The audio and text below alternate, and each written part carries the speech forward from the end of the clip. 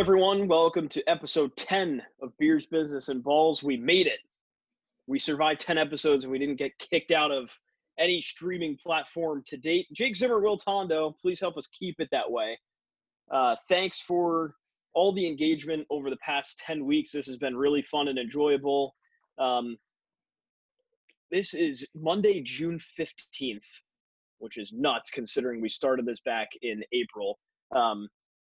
Had the chance to see you, Will, this weekend, and all the boys. I turned 23 this weekend. That was fun. I am still hungover 2 days later. When you turn 23, the hangovers get even worse. I did not know that, but we're alive, and I've been pounding water all weekend, so that's not a lot of beers, business, and balls besides Friday, honestly, which is good. You still recovering over there or what? I mean, I've been doing well. I ripped a 15-mile bike ride today.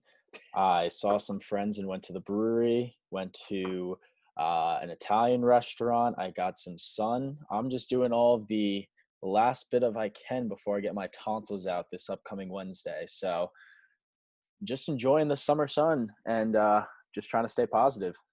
Yeah, significant development, too, that you just alluded to. I was going to save it for the end, but we're here now. Let's just address the elephant in the room. Our dear Will is out of commission for the next at least 1 or 2 episodes. Tonsil surgery, which is nuts. I'm on the 10-day IL. It's been 4 years. It's a nagging injury. I'm sorry to all the people that I've ever roomed with. I snore like a trucker. If that's even a term. I don't even know, but it's snore like a trucker? Do truckers snore? Is that a thing? I don't know. We'll throw it on a t-shirt, but the time has come. We are finally getting this over with.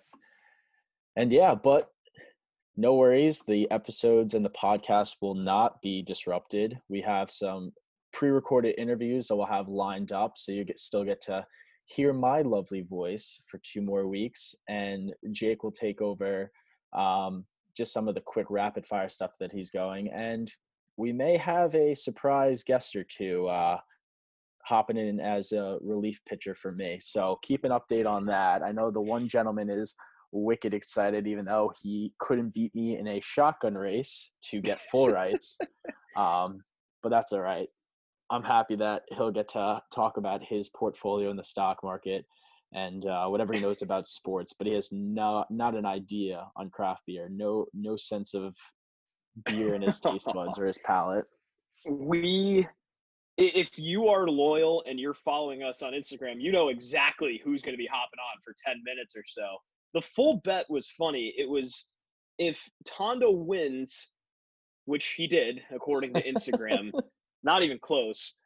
It was basically, I think, 10 minutes on one episode, right? If correct, yes. Yeah, so the if Tondo wins, the other person, the special guest, as you have alluded to, gets 10 minutes to talk about stocks on one episode.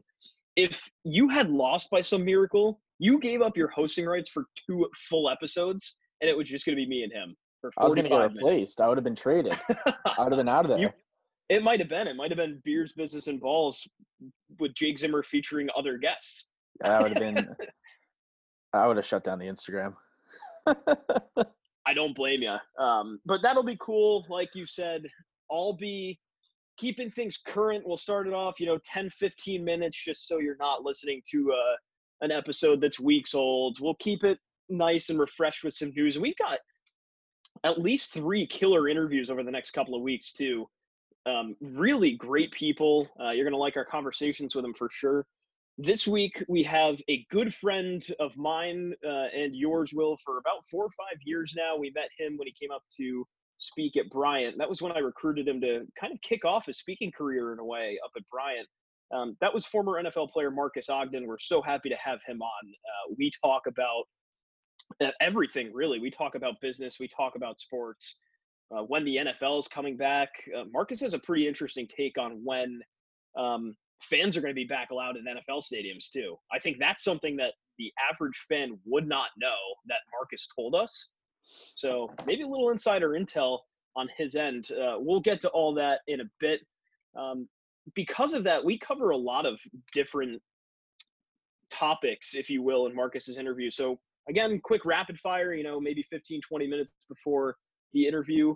We'll start off as we always do with the cheers. This is something that I'm going to be doing solo for the next couple of weeks. I'll be drinking by myself, hosting a podcast. So I'll let's be live there up in this. spirit, and Yeah, I'll hop on the Zoom call still and listen, and nod my head if I agree and shake my head if I don't, while I'm all surgeryed up, and I'll have my non-alcoholic apple juice I or thought you tea, were going to say like non-alcoholic beer, like an or like O'Doul's or something.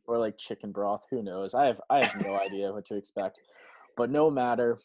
We're going to cheers just to we're getting through it. I think we had a very, I would say, negative past couple weeks, and I feel that now that the summer's breaking, that we're heading back into the right direction. It's nice to see local businesses thriving, outdoor seating in many states and many locations, and people coming together after all of these riots and protesting and rallying around the cause of Black Lives Matter. And the stock market had its ups and downs, but I feel like we're in the right direction with things. So we're just going to cheers to happiness. That's great. What do you got for your beer selection? I have a nectar blender from one of my favorites at Greenport Harbor Brewery. It's a nice New England style IPA. Off the top of my head, I believe it's a 7.5%. It has a good aroma. It's kind of tropical, very, very, I would say, hazy and just full of flavor. It's just one of those good summer beers that you just crack open, you get a nice buzz going, and you just enjoy the warm weather. So I'm giving it a 4 out of 5. I really enjoy it. They're actually starting to can them up pretty soon again. I just had it on draft, but Nectar Blender, man, it's a great beer. Greenport Harbor, that's a place on my list for the summer for sure. I haven't been there, and it's been 2 years now. We talked about it a couple days ago. I'm pumped. I need to be sitting somewhere on a picnic table drinking a nice hazy New England IPA. I've been saying that for 5 weeks, and all you people fucking relentlessly haze me for not drinking an IPA and just drinking stouts and when lagers. And dude, I know, I get it's it. 75 degrees in June, and you're drinking a stout. I don't hate the move, but I understand it. I get it. All you people, stop DMing me. Here's something for you. If you want the haziest authentic thing you can get, well, not really hazy, but like a nice juicy New England IPA, I'm drinking my homemade beer from my Uncle Scott. Dropped it off as a birthday gift on Friday. It's a New England IPA. He's a home brewer, runs in the family, some might say, as we are starting batch number 4. The New England IPA that my uncle dropped off, I just had, full disclosure, I'm not drinking it right now. I had it about 15 minutes ago. I finished it. Delicious. Absolutely delicious. Give it a 4. He used like Citra and I think maybe Galaxy or something else for hops. I think he dry hopped it at some point. Absolutely delicious. That's a summer beer. That is the summer beer I want to be drinking all day if we're drinking home brew. So sign me up. There's going to be a lot more of that coming. We owe a long live a trip, certainly, to pick up whatever they've got. But I'm looking forward to it. I'm looking forward to when we can finally be outside on a picnic table or a lawn chair just drinking a New England authentic IPA. We owe Treehouse a visit. I owe them a donation. A quarterly donation. Do you think if we buy enough beer at Treehouse, it becomes tax deductible? Can we just spend it as a donation? Like, if you go to Treehouse and you're just going for like your 1 beer ticket and grabbing like 6 cans, you're doing it wrong. Like, you need to go to Treehouse and like pull out a dolly. Yeah, if you don't, or at least buy one of every can available. And I did that one time when you and I went for my 21st birthday. I think I only got like 12 or 13 beers, but I got one of each. And I was happy with that. I think I was okay.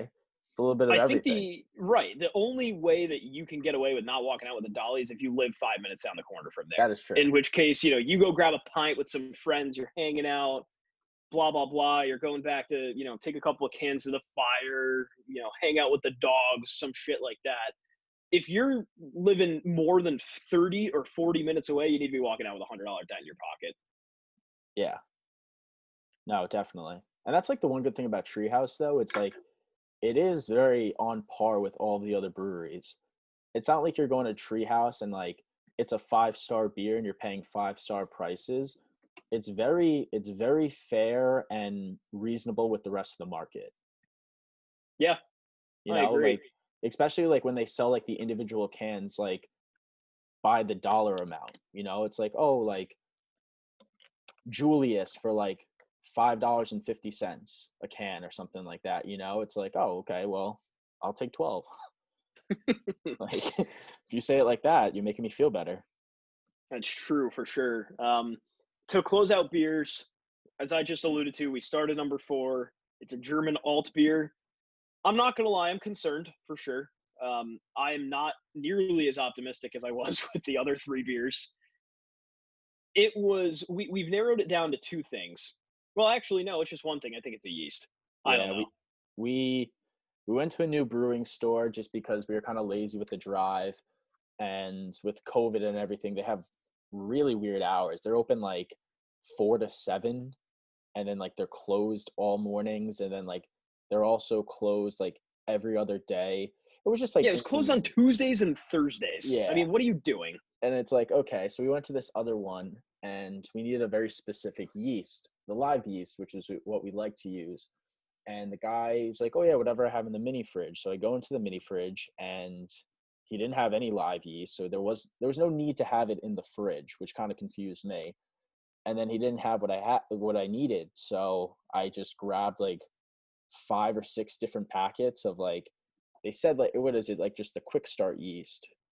Pretty much, it's a safe ale dry yeast, so Yeah. you have to make a starter for it. Basically, you have to. The difference for you uneducated folk on beer yeast is liquid yeast is so easy to put into a beer. So basically, you brew beer for about an hour or so, and you let it ferment, but you need to put yeast on it to activate the chemicals so that alcohol is produced. Pretty much. When you have liquid yeast, it's a lot easier to see the results quicker. Because it's quite literally yeast in its most alive form. But we use dry yeast, so you have to kind of play around with it a little bit. You have to activate it in heat. You got to put some sugar in it, mix it up real good. I think we did everything right, but I think we might have also been working with some dead yeast. I have no idea. I genuinely don't know if we fucked it up. We also could walk back into our apartment and it could be fine, but I don't Exactly. know. I'm not too worried about it.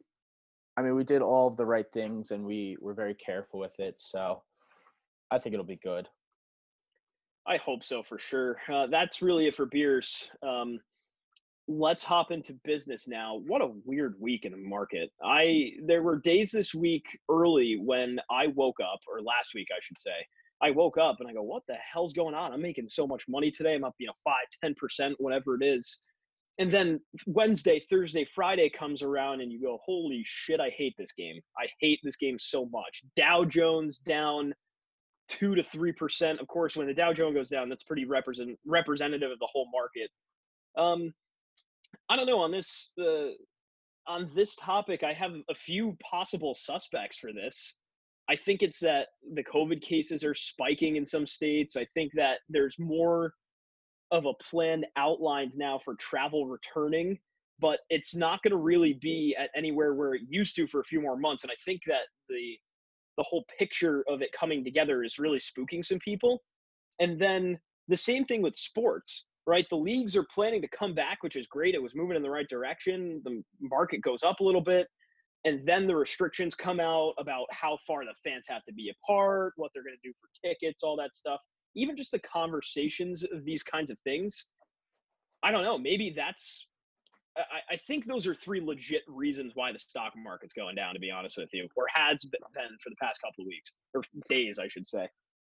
Yeah, this week was one of those weeks where every moment I was on my phone, I was looking at the market because, you know, the week before I was at all-time highs with a lot of things and I moved a lot around in my portfolio. I sold off that healthcare company, Livongo, that pretty much quadrupled in value when I purchased it. And I sold off my Ford shares that nearly doubled of what I bought them. So I was happy with that, but I wanted to obviously reinvest in some things. So I bought Smith and Wesson. I bought a couple more cannabis stocks and ETFs. I bought a mineral ETF, which was kind of interesting. They do like gold. It was something someone recommended. I bought Dunkin'. I bought GE. I bought Peloton. And then I, of course, and they all did well. I mean, this week they took some hits, but I know they'll recover back. But my big one was shout out to Ben Allen, Matt DeVito, Matt Goss, whoever told us. There's multiple people saying they said different things, but Nikola, NKLA, was a big pump and dump. Now, I hopped into the party. I had them on my radar when they were also trading under, I believe it was VTIQ, before they went public, Nikola itself. So I had them on my radar. It was one of them like in my notes app where I was just like listing off the stock. But I picked up them, I believe it was at like $32. And I got a handful of shares at that.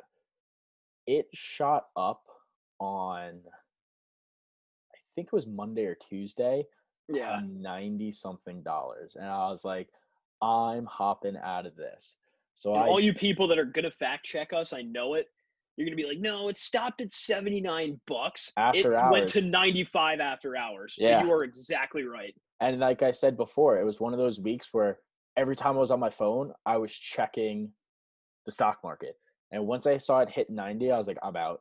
I was like, it's going to drop. And the next day, it dropped all the way back down to $55. Yep. And what did I do? I hopped back in the game. I was just like a You're drunk. playing with house money at that point. I was playing like a drunk at a casino. I wanted more. And I hopped back in. I bought a couple shares at 55, and I'll probably just dump them when they hit like 70. I don't want to play the game anymore. But overall, yeah, it was definitely a very weird week. Yeah, and like kind of like you mentioned, are we heading into another buy period? I don't know. I think mean, if you ask, I always get the Bears and Bulls mixed up, but the less optimistic of the two. If you ask them, it's probably a really good time to buy because I think we're I was reading an article. We're in a bull market, which is what you want, that right. it's rising, but it also said the US was in a recession. Yeah, just so So fucking weird. We talked about that with Zayd and Monty a couple episodes ago. It's like, so I will never forget. I asked him like, why are we in a recession now? And it's since come out that technically, by the books, we are in a recession. by the I books, guess. yes. Which it still doesn't make any sense because Our think investor about confidence everything. is at an all-time high because people have Yeah. are wanting they're spending their money on this. Yeah, and then gas is cheap, groceries are cheap, And you're not everything's going out cheap. you're not going out to spend any money because there's nowhere to go. Think about 2008 when so many people lost their jobs and then they were paying $4.50 for gas. They can go out, and they're making money on unemployment and they're getting gas for $1.70 somewhere. Their expenses aren't that big. Like they don't have anywhere to go out. So not bad. I mean, it's been far worse. And I think that's probably why the investor confidence is high because people are still spending money because they can. It'll be interesting to see. I mean, the things that I'm reading, the futures are pointing up and it's pointing green. So let's just hope we have a good week. It's just one of those things. I mean, you and I are both not big gamblers. We'll gamble on sports and like here and there. Speak for me only, I think, but I'm not a big gambler. all right. I like to play some parlays and win, but like when I lose, I lose. And fun fact, I never lost at a casino, so fuck right off with that. I've never walked out of a casino negative. All right. Okay. So fuck you, 1. 2, so there's no sports to gamble on. There's no friendly wages you can have. I mean, you play poker, but it's like what, $20 here or there. The stock market's a thrill. It is. And I think It's a thrill because it's stuff that you like. You are interested in certain companies and you're interested in certain industries and you You love watching the graphs and the analysis of like, oh, it's down, let's buy, it's high, let's sell. It's a fun game. It's a dangerous game. We're not stockbrokers, we're not financial advisors, so don't take this with a grain of salt, and like don't listen to us to spend your money. We're just the common man telling you what stocks look good and which ones don't based off our eyes, but it's a fun game. Certainly is a fun game, and I think you made a great point when you're like, yeah, all these like I got great advice even just a couple of weeks ago from a friend's dad, and it's so simple, but it kind of rounds out the whole perspective of what we're doing here. And it's like, you have to invest in the companies what you believe in is basically Oh yeah. what the whole I guess substance of the message was. And when you think about it like that, I mean, it's so simple because it sounds like, you could teach a fifth grader that, but with all this complex financial analysis and all this stuff and like figuring out when the right time to buy is, it's like, all right, at the end of the day, do they have a product that's going to last or does it suck? Right. Mm-hmm. This is one that's really interesting. This is going to be the stock of the week. We've got our eyes on Express Spa, XSPA. So let's run it through the whole, do we believe in the products kind of deal. These are the people that are doing the COVID screenings at airports. I'm no fucking scientist, but I will tell you that if they're going to win some kind of contract for airports, I sure as shit believe in those products. I believe that they're going to be used and used very well. So there's been some, not controversy, I think is the wrong word, but I guess not really low investor confidence either. It's iffy. It's iffy on their outlook because, they just had a reverse split. The stock was trading too low. They were growing too fast. So they cashed in on a 3-for-1 reverse split. I think they closed market on Friday at about $5. Once they, in the next couple of weeks, have their hardware established and have their algorithm established, I think we're going to see some soaring with this. So I would get in now. I'm in now personally. But talking about the believing of the products, I think I'm in on this. No, I agree. And there's another one that I want to touch upon too real quick. And Matt DeVito, our friend, showed me this one. It's Moderna. They are trading under mRNA. They're around $60 a share. They are the company that is creating the COVID vaccine. Right. So analysts are saying to buy. Since I hopped in, I mean, it's been up, I think, $10 a share over the past 2.5, 3 weeks. So it's definitely a slow riser, but once that vaccine hits, and that's pretty much what they're saying is the answer now, because social distancing is kind of getting thrown out the window with all the protests and Yep. all of the restaurants opening up. I mean, like, I went to church this morning and all the pews were spread out and stuff like that. But then, like, there's a procession line out the door. Like, I mean, once you're outside, you're outside. It's like social distancing is kind of thrown out the corner. So it's pretty much just going to be a vaccine at this point. But they're the company that's creating it. So keep an eye out on them as well. Yeah, our two stocks of the week are COVID related for sure. And who knows? Maybe it could be a bust, but I think there's a lot of hype around these. So hopefully they get the love they deserve. We've got 1, 2, 3, 4, I think 5 topics real quick. We'll rapid fire for balls. This has been big news in the baseball world. If you like baseball like us, and we love baseball, I'm so sorry for all the shit that has happened over the past couple of weeks. The MLB owners and the Players Association are still miles apart from an agreement on baseball returning. This is coming after weeks that we've been talking about the NBA coming back, the NHL coming back, football going to start on time, hopefully with some fans.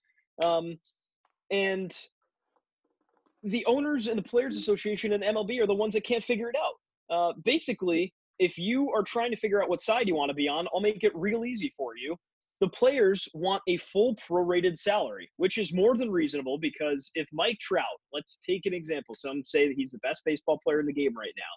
He is going to make $36 million this year as his contract stands. So, his contract says 162 games that you have to play give or take, with the injuries and all that stuff, in one full year, and you only play 1/3 of the season, which is 54 games, you make a 30-year salary, which is $12 million.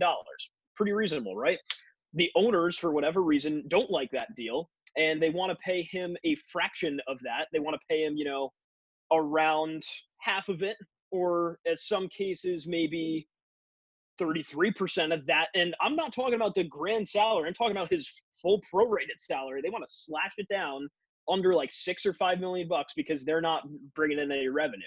And then Darth Vader, Rob Manfred, the commissioner, at the end of the day, he can do whatever he wants. So he's just sitting back and watching his league crumble without saying anything. And now he's going to impose a 48-game season, and the owners can pay their players whatever they want. So bottom line is that they're going to play 48 games. They're going to somehow decide to crown a champion after less than 2 months of baseball and piss off all the players.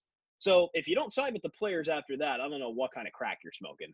Yeah, a couple quick points because it's just fucking disheartening. I mean, we're in June, and I just want to see Garrett Cole throw a pitch in a Yankee pinstripes. I just want to see baseball. Like, I literally would do anything to watch like the Tigers play the Pirates on like a Tuesday at like 11 a.m. Like, I really don't fucking care, But it is disheartening. I understand. I mean, I am all for the players' side of this, but I do understand that like the MLB owners like aren't making a ton of money because of like everything going on. But then this fucking news comes out where the league literally signs a deal for $1 billion for broadcasting rights. Yep. You can't be in the middle of a conversation about we don't want to pay the players, and the players are asking for more money than they're being told that they're going to receive, and then go out and break news that they fucking signed a $1 billion deal. It's like you have $1 billion capital in your pocket, man. Yeah. Come on. That's ridiculous. The second point is with the whole prorated salaries. I mean, just in everyday business terms, it's like, oh, your yearly salary is $60,000, but you started work in June, so you're going to make a prorated. Right. It's like, I know in the year 2020, I'm not going to make $60,000 because I started June 1st.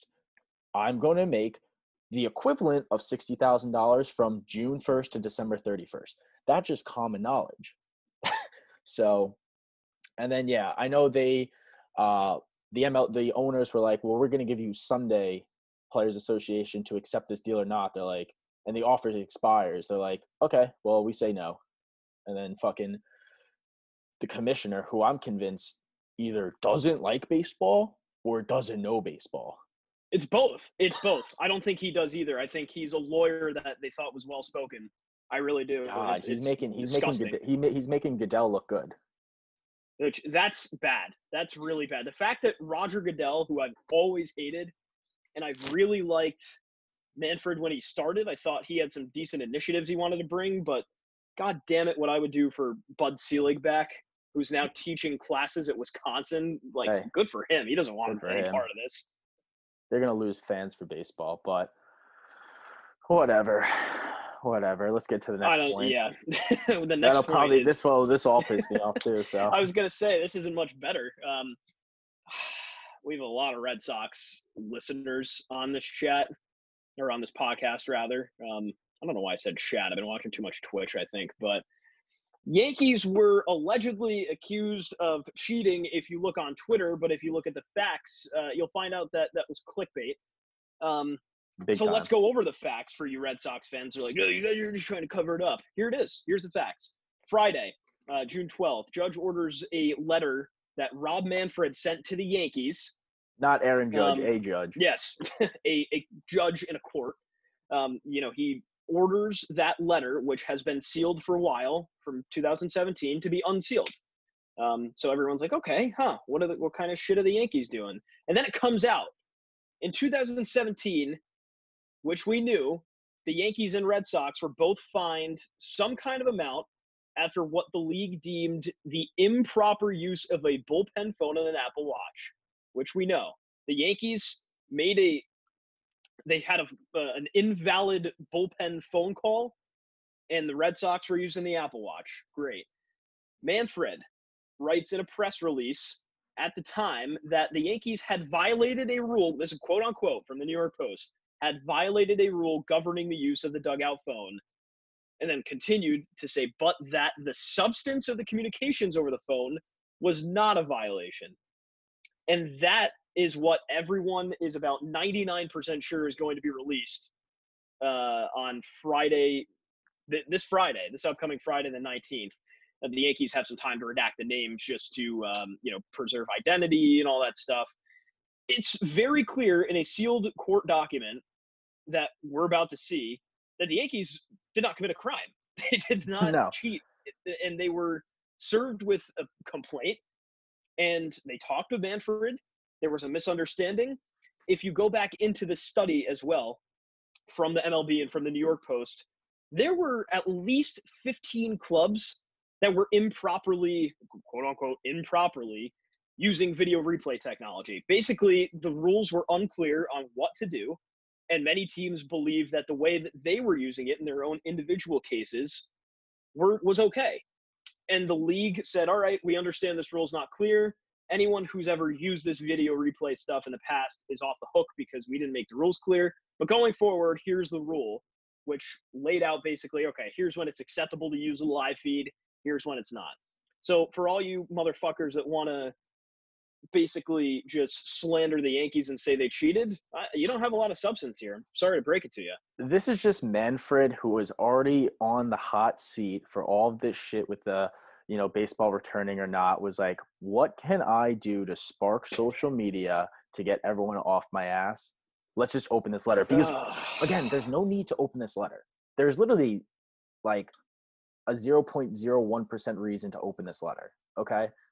I mean, we already knew this happened, and now you have people on Twitter saying, it's like, well, that makes so much sense because McCann went to the Astros, and then the Astros won, and it's like, oh, fuck yourself. Like, first of all, they exonerated McCann from any wrongdoing, and he tried to stop it, first of all, in Houston. So I don't want to hear that shit. If you just look at the numbers, like, oh, the Yankees cheated.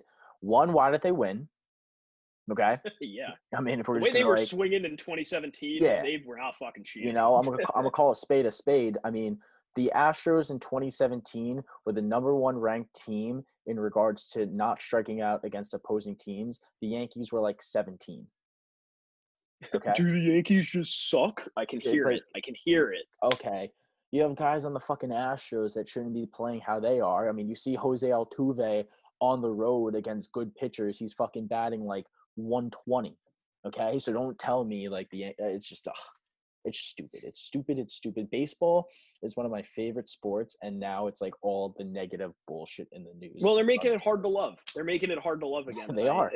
They are. Horrible. Because they're gonna have, the NFL is gonna be like up and running this year, and the NBA is making an exciting format, letting lower seeded teams play, and they've always been very like players can wear whatever sneakers they want and shit like that. Like you can't even wear fucking like customs cleats only 1 week in a year. These guys just want to express themselves and they're literally being suffocated. So yeah, it's nuts. I mean, and the whole initiative has been, make the viewership younger and make the young fans want to watch the game more. And then think about this: 10-year-old Johnny goes to his dad and says, "Yeah, Dad, I want to watch some baseball. What happened to the baseball players?" And then when your dad tells you, "Oh, sorry, it's hung up with the legal stuff. Baseball might not come back this year." They're gonna fucking watch the NBA, and I don't blame them. I don't blame these kids. They're gonna go ball out on Giants jerseys and any they're gonna go and spend the money in the leagues that are playing money or that are playing games, I should say. So I have a hot take. Sucks. A-Rod shouldn't buy the Mets. He should just try to be an official for the MLB. There's no way. They won't let him. He's too rational in his opinions. You can't say never to anything. The MLB will need a change eventually, and I think he could be a good fit. But that's a conversation for a different day. I mean, he would, if we want to break that now, I think he'd be a good commissioner. I agree with you. I just don't think it's going to happen. You never know. God. Well, let's move on. In some happier news, and a little bit more in relation to our conversation last week on just the current events in America and the racial tensions, NASCAR has been one of the first leagues to make some moves towards a more inclusive Society for Players, Fans, you name it.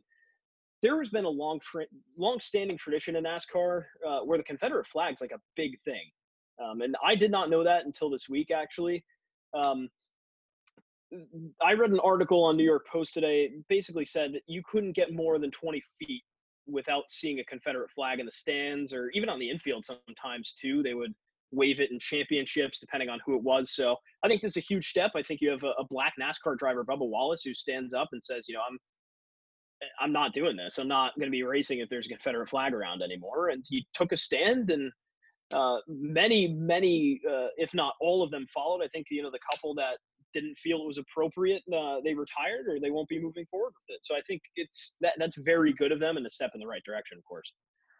Definitely. I would have to say it should have happened years and years ago.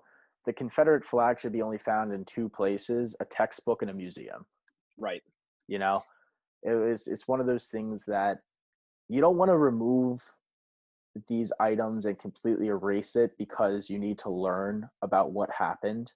And, we talked about it last week, how you need to educate.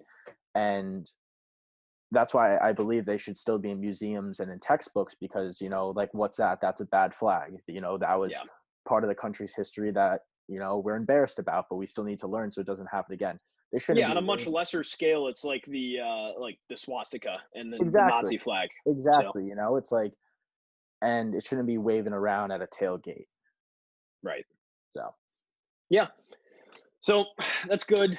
You're finding a lot of these different areas where it's like, oh shit, that should have been done a long time ago. So they're moving in the right direction, which is good. Again, the first step is to acknowledge, like, hey, this is really not good. So we're gonna acknowledge that it's not good and move on. So good on NASCAR. Two more things real quick before we hop into our interview with Marques. Cam Newton, as of today, June 15th, is still a free agent. Pittsburgh has emerged, as we've talked about, as a potential landing spot for him. I want that. Could he go there? I want that. Yeah, we could take the credit on that. We could. But kind of odd. I mean, amidst all of this, Cam Newton still doesn't have a home.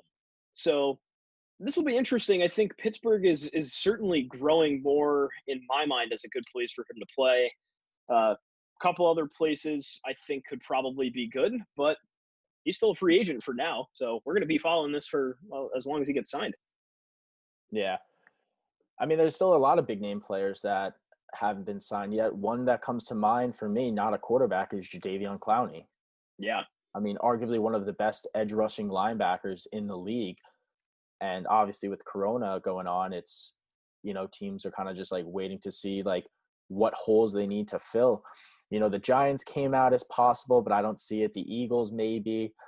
Seattle wants him back, but he said he wants more money. Word on the street is the Browns offered him a big contract, and he wanted even more. And then I heard the Titans are in possible conversation. I mean, all teams would benefit from him. It's just,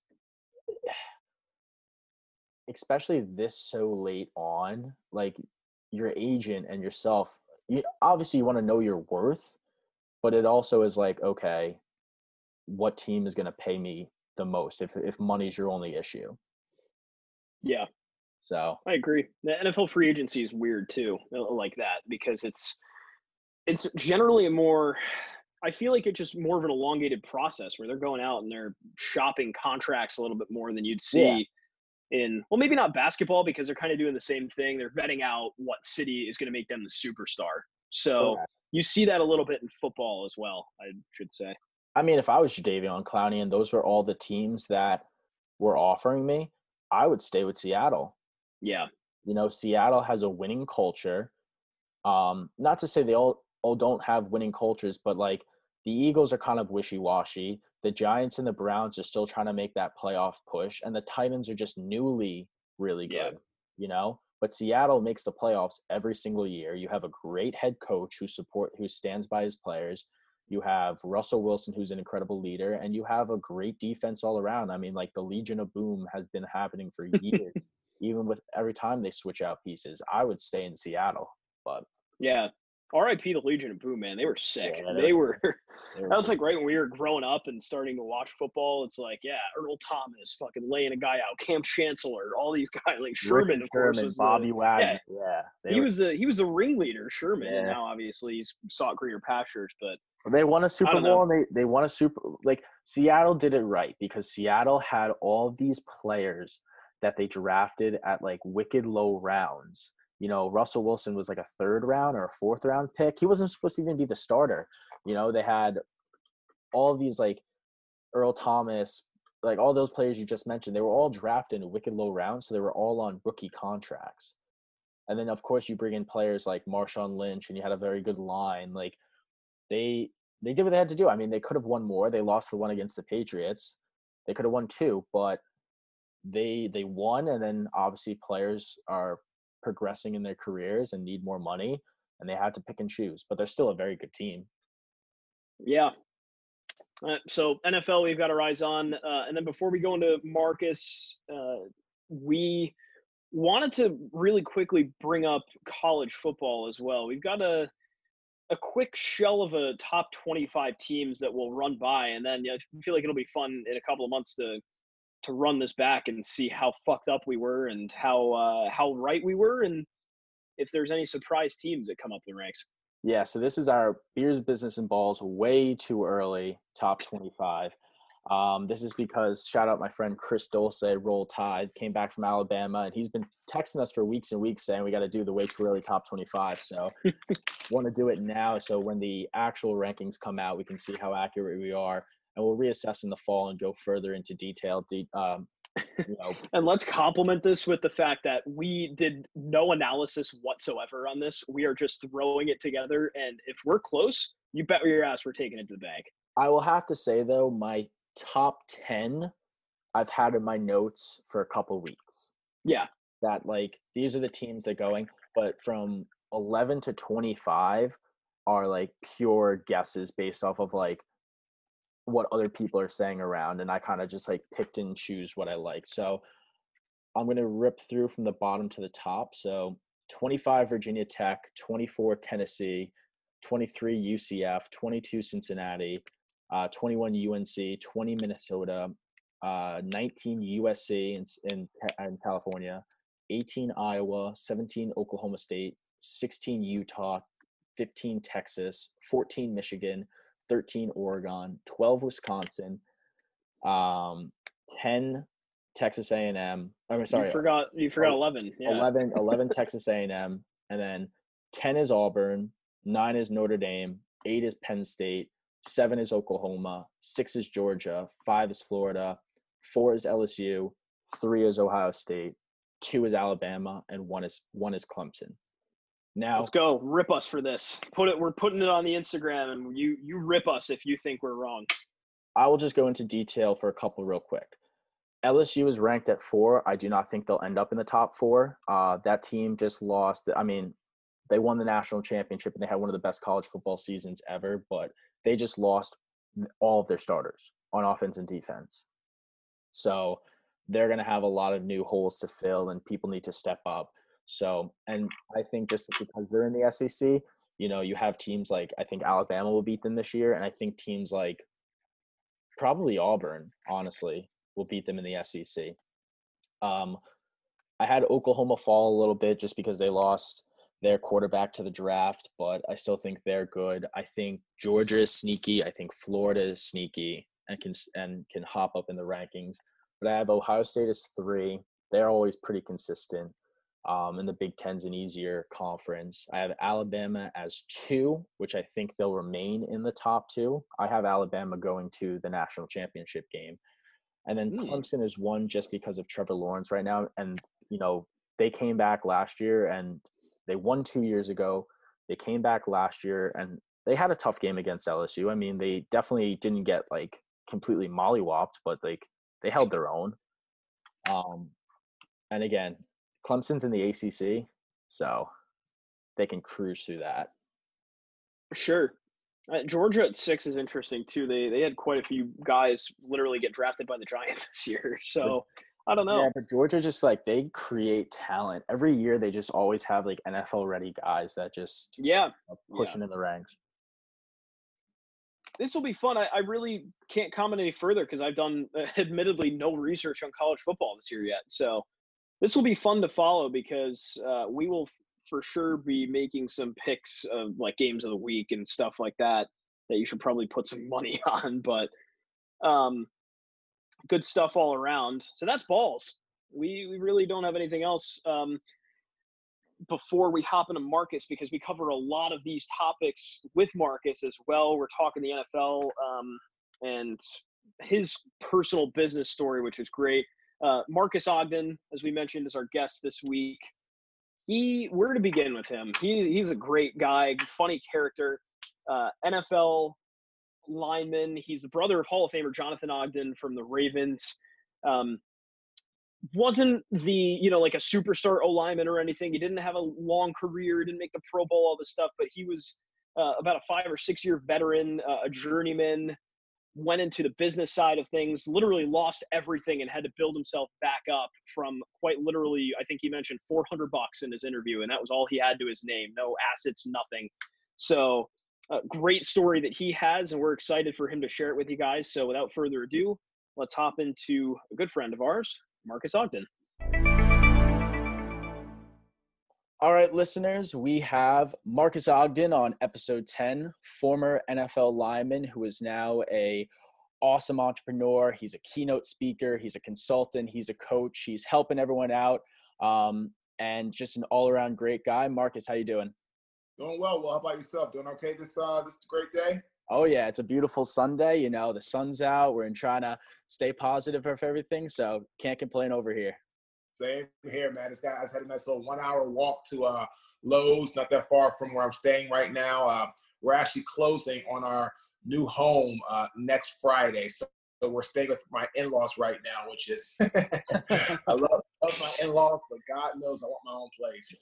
Well, yeah, congratulations on the new home. That's awesome. That is awesome. So good luck with everything with that. And yeah, the in-laws, I'm not married yet, but I definitely understand. I definitely understand that aspect. I saw the look on your face. I know you get it. So Marques, we want to start off this interview. We have a lot of great things to cover between your time in the NFL and everything you've done after that. So just kind of going back, you grew up, football ran in your family. Your brother ended up being a Hall of Famer. And you began as a lineman at Howard. What was your journey into the game of football? And tell us about your time from college to the NFL. So for me, my career started when I was a 13-year-old freshman in high school. I went to a very football-heavy high school called St. John's College High School in Washington, D.C. So they had a lot of amazing teams like DeMatha, Gonzaga. Just so you all can kind of reference, Chase Daniels, the number 2 pick overall this year out of Ohio State, he's a DeMatha graduate. There's a kid named Terrell Pryor who was a 3rd-round draft pick to the Rams, and he went to St. John's. So, I mean, there's just a ton of football talent. Oh, and Dwayne Haskins for the Redskins, he went to DeMatha as well.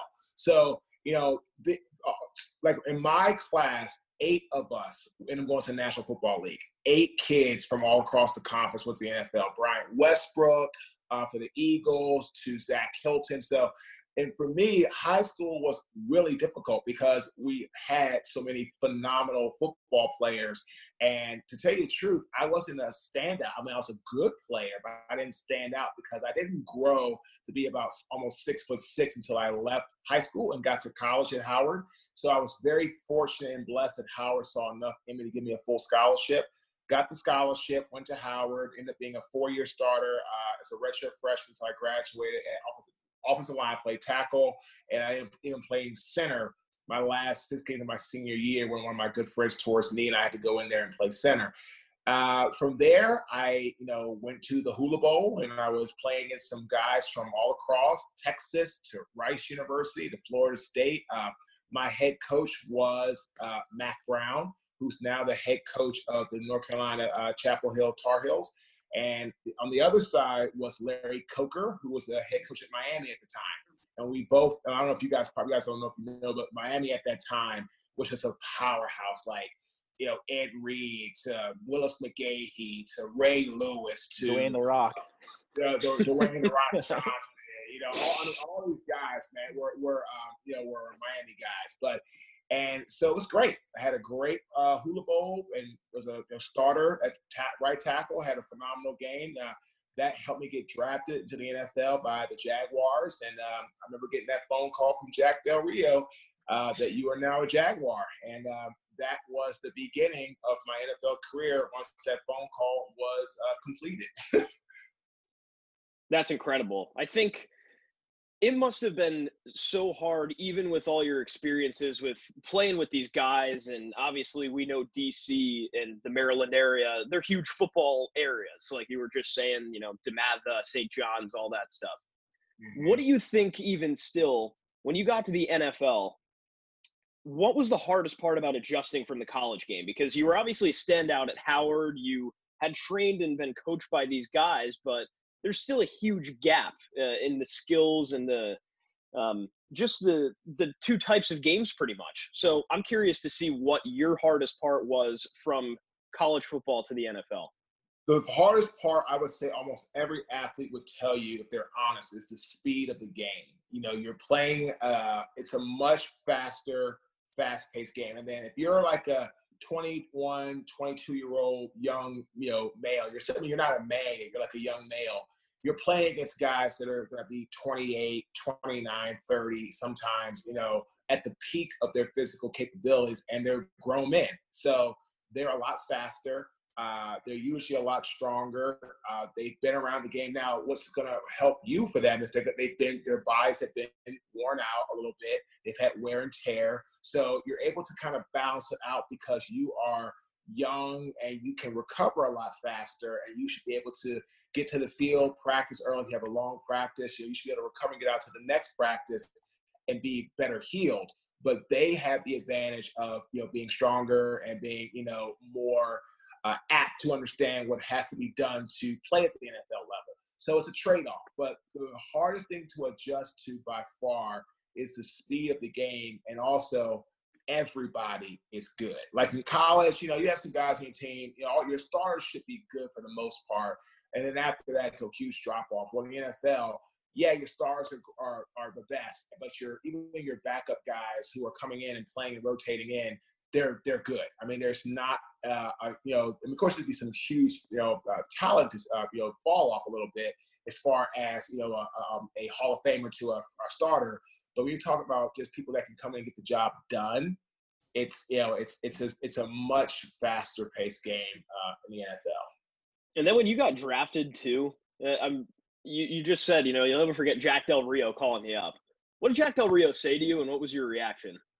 I knew Jack from when I was 17. When he was with the Ravens, my brother was with the Ravens. They won a Super Bowl that year.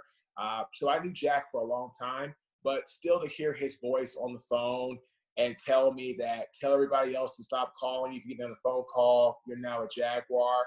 For me, it was phenomenal, and it was kind of like that sign that all the hard work I did through training, through lifting, to going to Maui, to playing, to practice. Because, man, this is back in the 2000s, man. Like, even in the All-Star game, we practiced 2 times a day.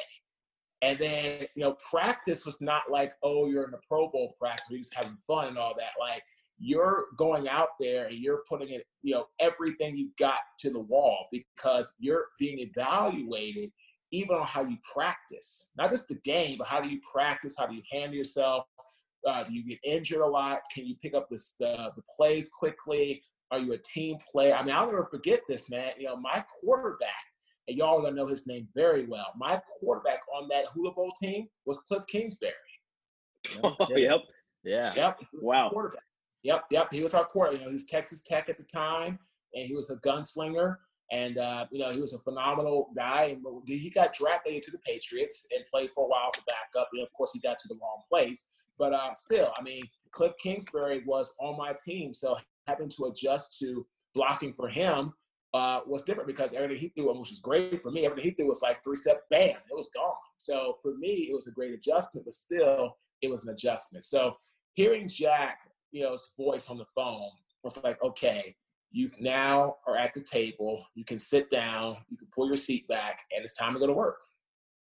So when you were growing up, what were some of your favorite teams? Obviously, probably when your brother entered to the league, you became, a Ravens fan and you fought along with him. But what were some of the teams that you enjoyed watching when you were growing up? And on top of that, who were some of the players that you looked up as and like, oh, I love this guy as a player? And then also in your own position, like, oh, I love this lineman's technique. Oh, well, so my team was the Redskins, without a doubt. The player I enjoyed watching was Art Monk, for sure. But the player that I kind of like, he was a little bit older than my brother at the time. The player I really enjoyed kind of watching, of course, I mean, I would have to say that my brother was the player for lineman because I didn't really start watching football like that till high school. But if I'm going to go maybe a year or two before my brother got into the league, I'll have to probably say Larry Allen, as a guard.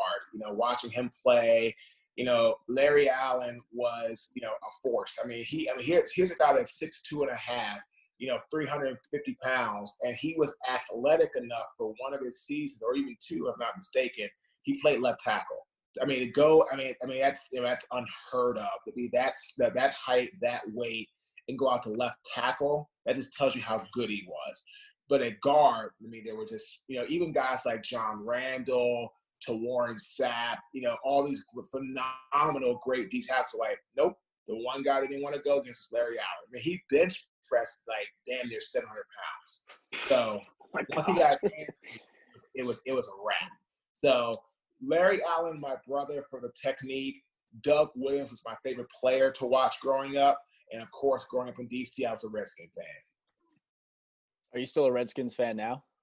Oh, yeah. They're going to be my second team. So Ravens number one because me and my brother, Redskins 2, and then I always had a love for Detroit just because of Barry Sanders at 3. So it's always been, the Ravens, the Redskins, and the Lions. Has living in Carolina made you tempted to root for the Panthers at all, or no? No, not really. I have a kid. I've done some work with. He was starting on the offensive line for the Panthers. And now he just the Panthers didn't pick up his option, which I kind of thought would happen, unfortunately. But he's got another chance. He's in Buffalo, so he has a chance to go up to Buffalo. But Buffalo has stacked their team pretty well. They're gearing up. They're gearing up to really become a force in the AFC East now that Tom Brady's moved on. I see this happen, and people are telling Patriots to sign Kaepernick. I'm like, and I believe that would be a good talent fit for them. I don't even know who the Patriots starting quarterback is. Who is it, by the way? It's either Stidham or Brian Hoyer. They don't know yet. Brian Hoyer or who else? Jared Stidham, the kid from Arkansas, right? Was he Arkansas or? I forgot what school he went to, but he was a rookie last year. This is bad. We live in Providence, and he lives like a couple blocks away from us, and we don't even know. This is not good. If they don't sign Kaepernick to come in there and make some plus, what do you have to lose? At this point, why not? But because again, one thing Bill Belichick hates more than anything is losing. And if you have Brian Hoyer as your quarterback, no disrespect to Brian, he's played a long time.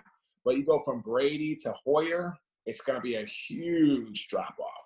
So the point I'm trying to make is that, Buffalo, is gearing up with the guy who I work with the Panthers, and I supported him and cheered for him. But, the Panthers just, it just wasn't. I'm in Raleigh, so, that's 2.5 hours away. It is the hometown state, but, there's nothing here in the Raleigh area where I'm like, let's go to a game or any of that. So I've always, nothing like that. Would you say? Hey, you got NC State football though. Yeah. NC State, a couple other things like Duke. Yeah, Duke and UNC down there too. Yeah, I watch state football. I have a couple kids that I know at state. I had a lineman I was working with a little bit that I was just finished up, and he didn't get a call. I got to him too late to help him out with technique. And I have a kid who I trained in high school who's now going to be a redshirt junior, who's trying to push to start maybe O-line for state, guard center. And, and they got some good players. And when I was heavily coaching back in the day, like when I first got here, I had a lot of kids that were like, coach I was coaching like I probably coached damn near 300 kids in the last, between 2013 and 2019 when I was coaching in the division. I probably coached about 300 kids. So I would always go to like high school games. And I even myself coached at Campbell for a little bit. under Mike Min, who played for the Panthers as a safety. So again, man, like I said, state's good. There's Chapel Hill here. One of our family's great friends, and he played in the NFL for 12 years. Roman Ogden played for the Browns and for the Giants and for San Diego. His son is actually going to be a true sophomore DN at Duke. So I mean, there's a lot of good football around the area, man. But I'm just it's a good mix of college, but there's no pro. But it's a good mix between, I said Duke, NC State, Chapel Hill. There's a lot of good football that's around my area. So let's head into, you started your career in the NFL, and your life after football was probably, I would say, your most impactful, and where you're, really starting to expose yourself to more of a market. So tell us your story of how you founded Caden Premier Enterprises, and tell us about that business venture and what you learned from it. So I started Caden Premier Enterprises about 6 months after retiring from the NFL, when I wasn't prepared to retire. I had a back injury and some things happened, and I couldn't perform at the physical high level that I knew I needed to play football in the NFL. So I moved into construction, and I built a massive organization off 3 main principles, which I tell people all the day. These are the 3 things you need to do for any business to be successful: operational excellence, quality product, excellent customer service. And I did that. And I became the largest African-American subcontractor in the city of Baltimore and state of Maryland, in the area of site work, for 2 years. And it was great, and I loved it. But unfortunately, my love of money and my love of power and my love of being, the golden child of Baltimore, and the nightclub partier and everything else you could think of, that really took over. And who I was as a person, that I was very humble in the beginning when I started the company, and I was very eager to listen and learn. I stopped doing that in 2012. And as a result of that, a lot of my best employees, picked up on the culture that I was setting, and they started to leave the organization. And when my best employee left, between my best employee leaving and then a project that I was doing for a big client called Turner Construction, where I spent about $2.5 million of my own money, company's money, in less than 90 days, that when I thought I was going to get paid back the change order, which I was hopeful they were going to do when they shook my hand, the developer and the contractor, denied my change order. The developer said no to the change order. It pushed down to the contractor, which pushed down to me. So at the time, I had nothing left. I was bankrupt, and I was broke. And I ended up having to leave Baltimore in 2013. I started packing up in February, and I got into a rental, and I found a company with my last dollars. I mean, that's what I did. I paid a moving company. We found a rental in North Carolina. I put down first month's deposit. We got gas to get down there. Once I had paid the movers, which was like $2,400 to move all our stuff from Maryland down to, it was like 5 states away down to Carolina. I had looked in the bank account, gentlemen, about $400. That was it. Credit cards maxed out. They were no good. No friends, no family. The house was foreclosed on. When I arrived in North Carolina at the rental, I think it was between 5 to 7 days later. I was just to say approximately a week later, the repo men, they both came. It was one for each car. They took both cars off of our driveway in the same day. So house in Baltimore foreclosed on, both cars repossessed same day. And we literally had $400 in our name. And what happened was the NFL was able to pay, our bills for 4 months. So we took my first check from Merrill Lynch, which wasn't much. And we went to a car dealership, and we were able to get a Nissan Altima at like 35% interest. Like, it was like a 2005 car that was worth like $8,000. By the time it tacked the interest on, because I had a bankruptcy, well, they could see I had a bankruptcy. It was getting ready to take shape. My wife had my girlfriend at the time was now my wife. She had one, and so it ended up being like the car was damn near like $14,000 that we had to pay on a month, because it was $8,000 for the car. there was almost between 5,000 to 6,000 of interest that we had to tack on because we had such poor credit, everything else. And that's what we did. We were able to we just basically, did that. And that's kind of how it, it shaped out. So yeah, that's what it was. It's a story that you've brought up, in your speaking endeavors, which we'll dive into a little bit later, but it's so humbling almost to understand, where you came from and where you're at now, which is obviously a much more comfortable place where you're in a routine and you've really come from, quite honestly, everything to nothing to, having a normal life again. So although that venture failed, and you've clearly taken some good lessons from there that you've brought up quite often, what do you think are the biggest lessons from that failure that you're using now in your everyday life? There's three things. One, I'm never mesmerized by success. That's exactly what happened to me with Caden. Number two is I never stop listening to anybody. I can always learn and do more. And number three, I don't think I'm the best at what I do. I always can get better. I always can move forward. I can always evolve into a better person. And a lot of people you look at that have success, a lot of them have failed in some business before that, or whatever they did, or something made them realize that, what I was doing, even though I was successful, it's not working. For example, my client is signed up MJ. He said he was a millionaire by 24, broke by 28. Then he lost it. Then he had to rebuild his life. Was a millionaire by the time he turned 34. Then he lost it all again at 40. And now he's 63 or 64 years old. And he's working as a telemarketer for his brother in Orlando. And he's had to start all over. And he hired me to help him with some, trying to grow his speaking business. He's got a great story. But, he's 64, trying to restart his life over. And, I'm going to support him the best way that I can, be there as his coach and help him advise him. But even he told me that, that's what happened to him is every time he made a bunch of money, he got mesmerized by the success. He stopped learning. He started thinking he was the best. And he didn't stay on track. And that reminds me exactly of Caden. I mean, I'm just very fortunate it happened to me when I went bankrupt at 32. I took a job as a custodian at 32. I started doing football training and being a custodian at 33. And then I left the custodian job and went to basically still doing, working for football training and trying to speak.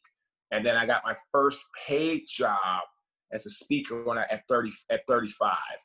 And so it's basically for 2.5 years. And then I get one for time. I was 33 to 35 and a half. I didn't get one paid speaking job, but I still pursued it, but I worked other things. But it was difficult. It was really hard. So I tell people all the time, the number one thing you can never do is you can never get mesmerized by your early success. If you do that, that's the beginning of the end. That's you just inspired me even more. I feel that, Jake and I are both in, we just graduated college last year and, we're starting our career paths and we're doing so many other endeavors. And you make a good point that just kind of just hit home. It's like, definitely, although sometimes you feel like you're on the top of the world, definitely bring yourself down and always continue to learn and explore new ideas. And you made a great point. So thank you for sharing that. So to continue on with your story, in the next stage of your career, as you mentioned, you talked about your new endeavors into public speaking. So how has that changed your beliefs in the business and your career trajectory? And tell us a little bit more on like what you speak on and some of the things you tell different people you're presenting to. So I keynote speak for many audiences. I've worked for 15, well, it'll be 15 in this month, 15 Fortune 500 companies in the last 3.5 to 4 years. Companies like Axe Advisors, to the Home Depot, to JP Morgan Chase, to I just got hired by Manpower Group, the third largest staffing company in the world. And I speak on multiple topics. It could be how to build your book of business successfully. It could be how to succeed at using my acronym SALES. It could be on how to establish growth in processes and systems around things like internal communication, external communication. It could be on career value drivers. It could be on diversity and inclusion. It could be on my book, The Success Cycle. It's an array. I don't limit myself. People say, oh, you should get a niche and stick to it. Well, that's fine. You can do that. But remember, if that niche runs out, you're in trouble. I mean, one of my good friends that I'm gonna do some work with when we get out of this COVID stuff, he's up in the Ontario, Canada area. He said, he sticks in one major industry, which is trucking. And, as a result of COVID, he said the trucking industry took a major hit. He lost 85% of his business, of his coaching business. Between April, when this whole thing started, to now, I've probably signed on an additional 70%. I've grown by probably 70% of client base in the one-on-one coaching aspect, because I coach people that might want to be speakers. I coach people that might want to become better leaders. I coach people that might want to work on, how to really help grow and scale their business. I could be coaching somebody that is in the real estate business, needs to know how to make connections. I could be coaching someone who really wants to do more on the consulting side, but they don't know where to start. It could be somebody like MJ that wants to, build a speaking business while they're doing their current job. So the fact that I've worked so hard, and Jake knows this too. I met Jake in 2000. Was that 17, Jake? I think that was 20. That was 2016, man. Yeah. 16. Yeah, 16. I mean, man, look. I mean, I've been doing social media stuff since you met me, and so the social selling is so important, and people forget that because everybody started going to all the platforms and posting a bunch of stuff when COVID hit. And they were expecting everybody to sign up for them and buy their newsletter or buy their programs. And I'm like, man, look, you haven't posted anything consistently at all. Now, because of COVID, because you can't go anywhere, now you're going to start posting, but you're going to do it by jamming things down my throat. And I'm like, dude, I don't want what you're buying, what you're selling right now, because I don't know you. So we have picked up a ton of business through social selling, but the key is it's not aggressive social selling. It's putting out content, putting out things that are relatable, putting out things that, intertwine with the times, that are trendy, that are educational, family, whatever the case may be. And you build a rapport with people that you never met. Like I have a guy tomorrow, I'm probably going to sign up his two sons to coach them. And they're younger than you all. The one's 14, one's 17. But he wants to work with them on like goal setting and being ahead of the game. I've known this guy for probably almost 3 years on LinkedIn. Just posting. And now on Friday, he said, Marques, I'm looking for you to coach my sons. What does that cost? Okay, well, I gave him a price. He said, okay, I'm going to talk with my boys. We'll talk Tuesday. If they want to go for it, I'll pay them out and let's go to work. But again, people don't understand. Everybody wants something quick and easy. So in my speaking business, I do keynote speaking, executive coaching, consulting. I've written 2 books. I'm a brand ambassador and influencer, and I for certain brands that make sense. But I've always been the person that it takes time to build your business. And if you don't want to put the time in, then don't start your business. That's awesome. Yeah, this is all really great stuff. And I'm curious as well. One of the topics that is listed on your website and that you go through pretty often is the diversity and inclusion in the workplace, right? Sure. Today's times right now, that message is so important with everything going on in America, the social justice movements that are taking place, just a little bit more of the spotlight on police brutality and systemic racism in America and things like that.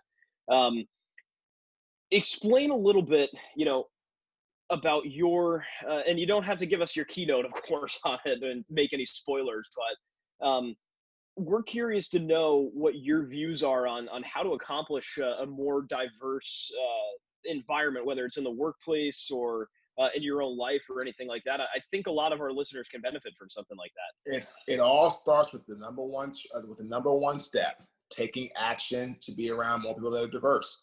You can't go out and scream diversity and inclusion if you only have one type of people that you hire. And I'm talking about if you're an African-American company, only hiring Blacks. If you are a Caucasian company, only hiring whites. If you are a female company, you only want to hire female. That's not diversity. That's not inclusion. You're not preaching, you're not practicing what you preach. So the way you have to do is you have to get people that are qualified, that are, that are educated, that fit your mold. And don't look at what they look like skin color wise. Look at what can they do, from the job wise. I know if I'm talking to somebody that's white or black or Asian, I know that you're white, black, or Asian. I get it. And if you've been through something, I'm empathetic. And I think that's fantastic, right? The fact that you're still strong enough to move forward is absolutely fantastic. And I'm empathetic towards what you've been through. But the big thing is that there has to be a meeting at the intersection of, of personal responsibility and empathy. So people have to take the personal responsibility to work at their craft, to be deemed good enough to sell their services to a vendor.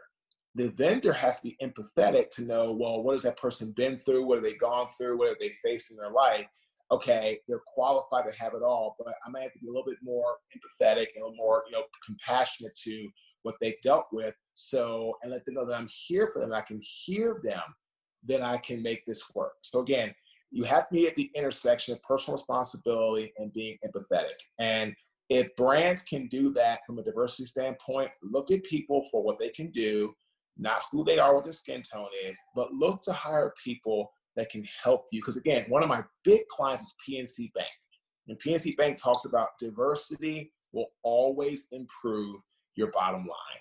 Companies that are diverse they create more revenue, they have a better profitability at their bottom line because people can relate to those types of people in those organizations. And that's why PNC Bank is steadily rising up the ranks, because they've always been preaching diversity when a lot of other banks have not. So it's not about just preaching it, it's about practicing what you preach, and then just getting out of your comfort zone and hiring people based upon their qualifications. And then that person that's being hired has a personal responsibility to execute the task they were hired for. It's a great message. I think a lot of companies and people get tripped up with it too, because it's a relatively sensitive topic. It makes a lot of people uncomfortable because that's the way it should be. And we talked about that last week a little bit, for sure. And that's a conversation that we're going to keep having with our guests, to bring the issues of America to the forefront, for sure. Transitioning back to the NFL now, Marques. COVID-19, first of all, hopefully, we didn't even ask, hopefully you guys are doing well and safe, and hopefully your family has, been good. That's great. So with this pandemic, we're at a standstill. You've got sports slowly creeping back. You've got July 30th for the NBA. You've got the NFL relatively on target for August. From an athlete standpoint, from a guy that's played professional football, how do you think the NFL is going to operate this upcoming year? And, with these proposed safety measures, how do you think the players are going to be impacted too? Oh, it's going to be interesting. There'll be a lot more testing. A lot of players have to go through a lot of testing, probably weekly or something, even maybe more frequently. But from what I'm hearing, for the first 6 to 8 weeks of the season, there may be no fans in the stands to reduce the risk of COVID spreading even more. And I think the protesting, which I'm fully in support of, the riots I am not in support of. I think the riots and the protesting are going to make it longer because our numbers are sky high. I mean, even though I'm fully for protesting, you cannot social distance during protesting. So a lot of people, I think, are getting COVID, contracting it, don't even realize that they either have it or giving it away to people, and our numbers are high. And so I think it's going to delay fans getting back into the stands because it's going to be a longer process. So I believe, from what I'm hearing, looking at potentially, for football, I can see for any other sport, 6 to 8 weeks potentially with no fans in the stands in the National Football League. And that's going to be a very interesting thing because it's never happened before. So I don't know. And even when we do get fans back, are we only going to have a third or a half of the stadium capacity? I don't know. I mean, I know owners are going to be very stressed out because they make money off ticket sales, vendors, shirts, all this great stuff, training camps. I don't think any team's having fans at training camp. Those teams, they better make a good, maybe, $20 to $30 million sometimes, every talk of training camp. Teams, people buy stuff, they buy the memorabilia, all that's gone. So I'm interested to see how this breaks down going forward. And they're buying $12 beers while they're watching Tom Brady throw a football to Edelman or something like that. I mean, there's so much revenue that's going to be lost. It's unreal. It's just unreal. So we've only got a couple of minutes left here, Marques. Let's do a fun question real quick, and then we'll close out. You're a big food guy. We know that. Every time you come up to Rhode Island, we try to spoil you and take you out to a nice meal because we know you'll appreciate it. If you had to pick your last meal, let's say you know that you're going to be off this earth tomorrow and you get one last meal, what is your go-to here? Well, I would have to go with, I have to go with the seafood special, man, like a seafood buffet. Like, I got to go with the crab legs, the lobster, the scallops, the shrimp. I mean, I can't just pick one plate. I got to go with the seafood buffet where I can get what I want. If I know I'm not going to be here tomorrow, at least I'm going to go happy. So I would say a seafood buffet. That's a great selection. Yeah, that's a good pick. And next time you're in New England, we'll definitely treat you to some seafood because I don't know how the seafood is in North Carolina, but it's good on the coast, like Wilmington, by the ocean. It's really good. But in Raleigh, yeah, I can't. So awesome. This was a great interview, Marques. So thank you so much. To close out, where can our listeners find you and connect with you, whether it's, social or your website? So tell us where our listeners can find your content. Yeah, they can go to the best place to go is my website, www.marques, Ogden, OGDEN.com. Go there. And if you do go there right now, when you go to the website, when you open it up, we're giving away a free course called Mental Toughness Over Physical Limitations. It's normally a $74 value. We're giving away right now completely free, trying to help people persevere and have mental toughness to kind of push through this COVID scenario. What's going on our globe, unfortunately. So if you go there, you can get access to that free mental toughness course right now. And you can also find me on LinkedIn, Marques Ogden. Twitter is @Marques_Ogden. My Instagram is @Marques Ogden, and then my Facebook is Marques Ogden. So you can find me on any of those platforms. But again, go to the website, and when you come to the homepage, just go ahead and put your name in, your email, and you'll have free access to our mental toughness course. Marques, we can't thank you enough, man. You're always a pleasure, and you're always welcome back on the show to talk NFL or anything. So thank you so much, man. Appreciate you, and we'll talk soon. Sounds good, fellas. Have a good one. You too. Good luck on the new home. You too, man. Appreciate it. That was just Marques Ogden. Great interview with him. One of those people that when you hear him talk, you just gravitate to his voice and what he has to say. He's always so positive. Just an overall electric guy. So we were very lucky to have him, and we'll definitely have him on in the future. And always great to speak with him. Like he mentioned, he came up to Brian to speak at The Unique way back when. And that's pretty much what launched his speaking career. And he has just been just a positive source in the workforce and just an overall great person. So really thankful we had him on the pod. Yeah, Marques is a good guy, and I texted with him after, and that was a great interview. Thanks for having me. And I go, yeah, we're gonna have to have you on when the season comes because I'm genuinely interested. I know the Marques that talks about his business endeavors and his just a very surface level of his football career, but he's also, people forget, he also coaches and mentors young kids that are trying to get recruited to play football. So he's a very, very knowledgeable guy when it comes to the sport. He's got some baller stories that I'm not sure are podcast appropriate because he might be throwing some people under the bus, but he had stories about all his boys. Like Rasheed Mathis was one when he played with the Jaguars. We should have asked him about that story because that was fun, but they would just drive black Escalades all around Jacksonville, like, because they were the shit. They were the shit back then. It was him and Rasheed Mathis that were the stud rookies. So he's a good one, man. I'm happy we got him. Yeah. And now we close out with our positivity corner. And we mentioned a lot of good stuff on this pod, but I got one for all of our Outer Banks fans out there. Oh, I know what you're going to say. Yeah. Fill your legs free. So we have the couple, the romantic love in the show, John B. and Sarah Cameron. They're real-life actors. Chase Stoke and Madeline Celine are dating in real life. And Is that fucking crazy? That's what it's all about, man. Just a summer in the Outer Banks, OBX for life, full pogue, fuck the kooks. It's a modern day Ashton Kutcher and Mila Kunis. That's what it's all about. So that's our positivity corner, and that's where we close out. That's a quick positivity corner, but what more positive? That might be our best. I don't watch Outer Banks. I'm probably going to watch it because I just finished Ozark, which, by the way, fucking wild cliffhanger for season 4.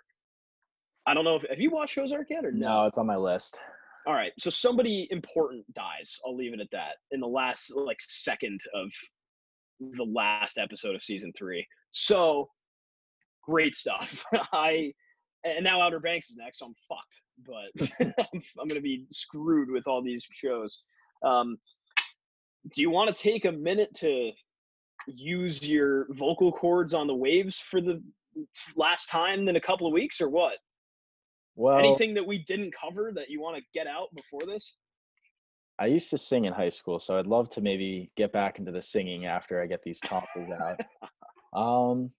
No, I mean, I'm just finally excited. It's been a long road. I don't think I've had a good night of sleep in probably 5 years.